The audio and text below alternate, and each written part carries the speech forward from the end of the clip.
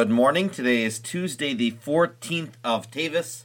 Today we summarize the daily Tanya, which is the conclusion of chapter 9. Until this point in the book, we've discussed at length the godly soul that is inside of all of us that has a connection to the divine and strives to transcend its earthly existence, connect to God through Torah, mitzvot, and faith, and the animal soul with its own needs of preservation, of pleasure, of getting what it wants in the world.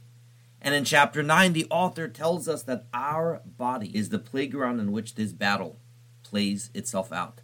You have two souls, and it wouldn't be a problem if one was in the Caribbean and the other one was in London. The problem is both of these two souls are occupying the very same body. One set of eyes, what those eyes will be looking at. One set of ears, what we'll be listening to. And of course, one heart, what our heart is going to be emotionally drawn to, what our brain will be thinking about. And each of these two souls want complete control. It's not like they're looking for compromise or a two-state solution. The godly soul wants every limb and every single organ to be nothing more than a chariot to do what God's will is. The animal soul wants the same. It wants every single part of the body to be direct to its needs and its desires. Tanya makes reference to a biblical verse that was originally stated to Rivka when Rivka was carrying twins inside of her and had tremendous pain. She goes to the prophet and asks, "Why is my pregnancy so difficult?" To which the prophet says, "It's because you have twins."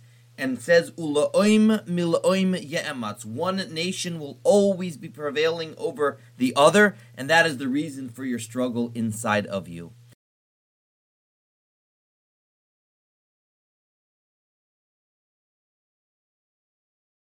And what's interesting in the story is when Rivka hears this, she's no longer concerned. She's no longer worried. It's not as if the pain has gone away, but now that she has this clarity, that she has two nations, two individuals inside of her, all of a sudden she understands what is going on. And the same thing is true inside of us.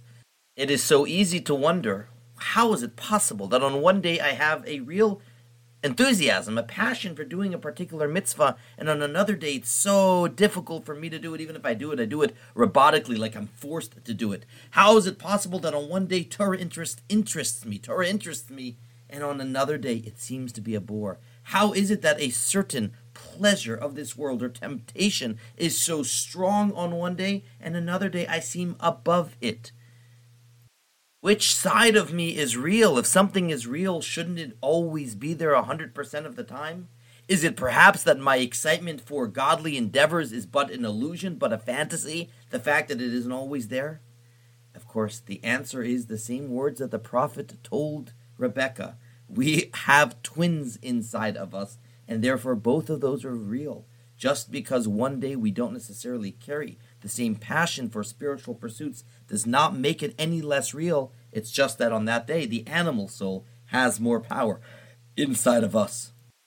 The chapter, however, finishes on a very promising note. It isn't as if the two are absolutely equal, because there is a big difference.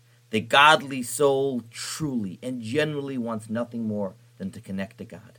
When it comes to the animal soul, although it does its best to get us interested in anything but that, deep, deep down, it is no more than a messenger from Hashem in order to give us freedom of choice, in order to give us a challenge. The metaphor given in Tanya is one originally given by the Zohar of a wise king who has a beautiful son that is being raised to be the crown prince.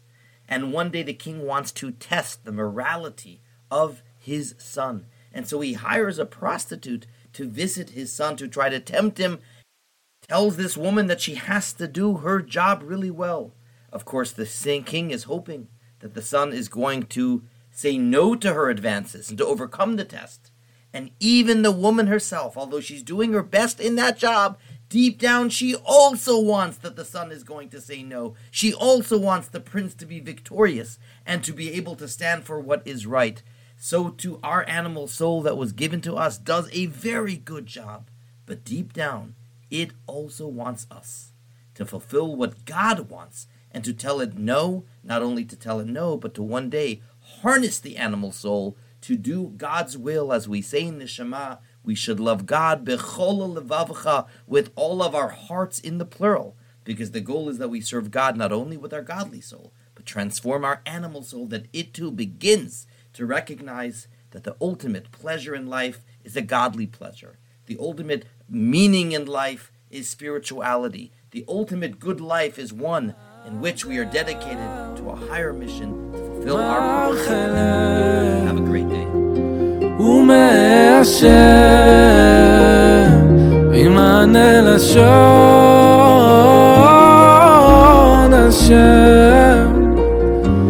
שפתיי תפתח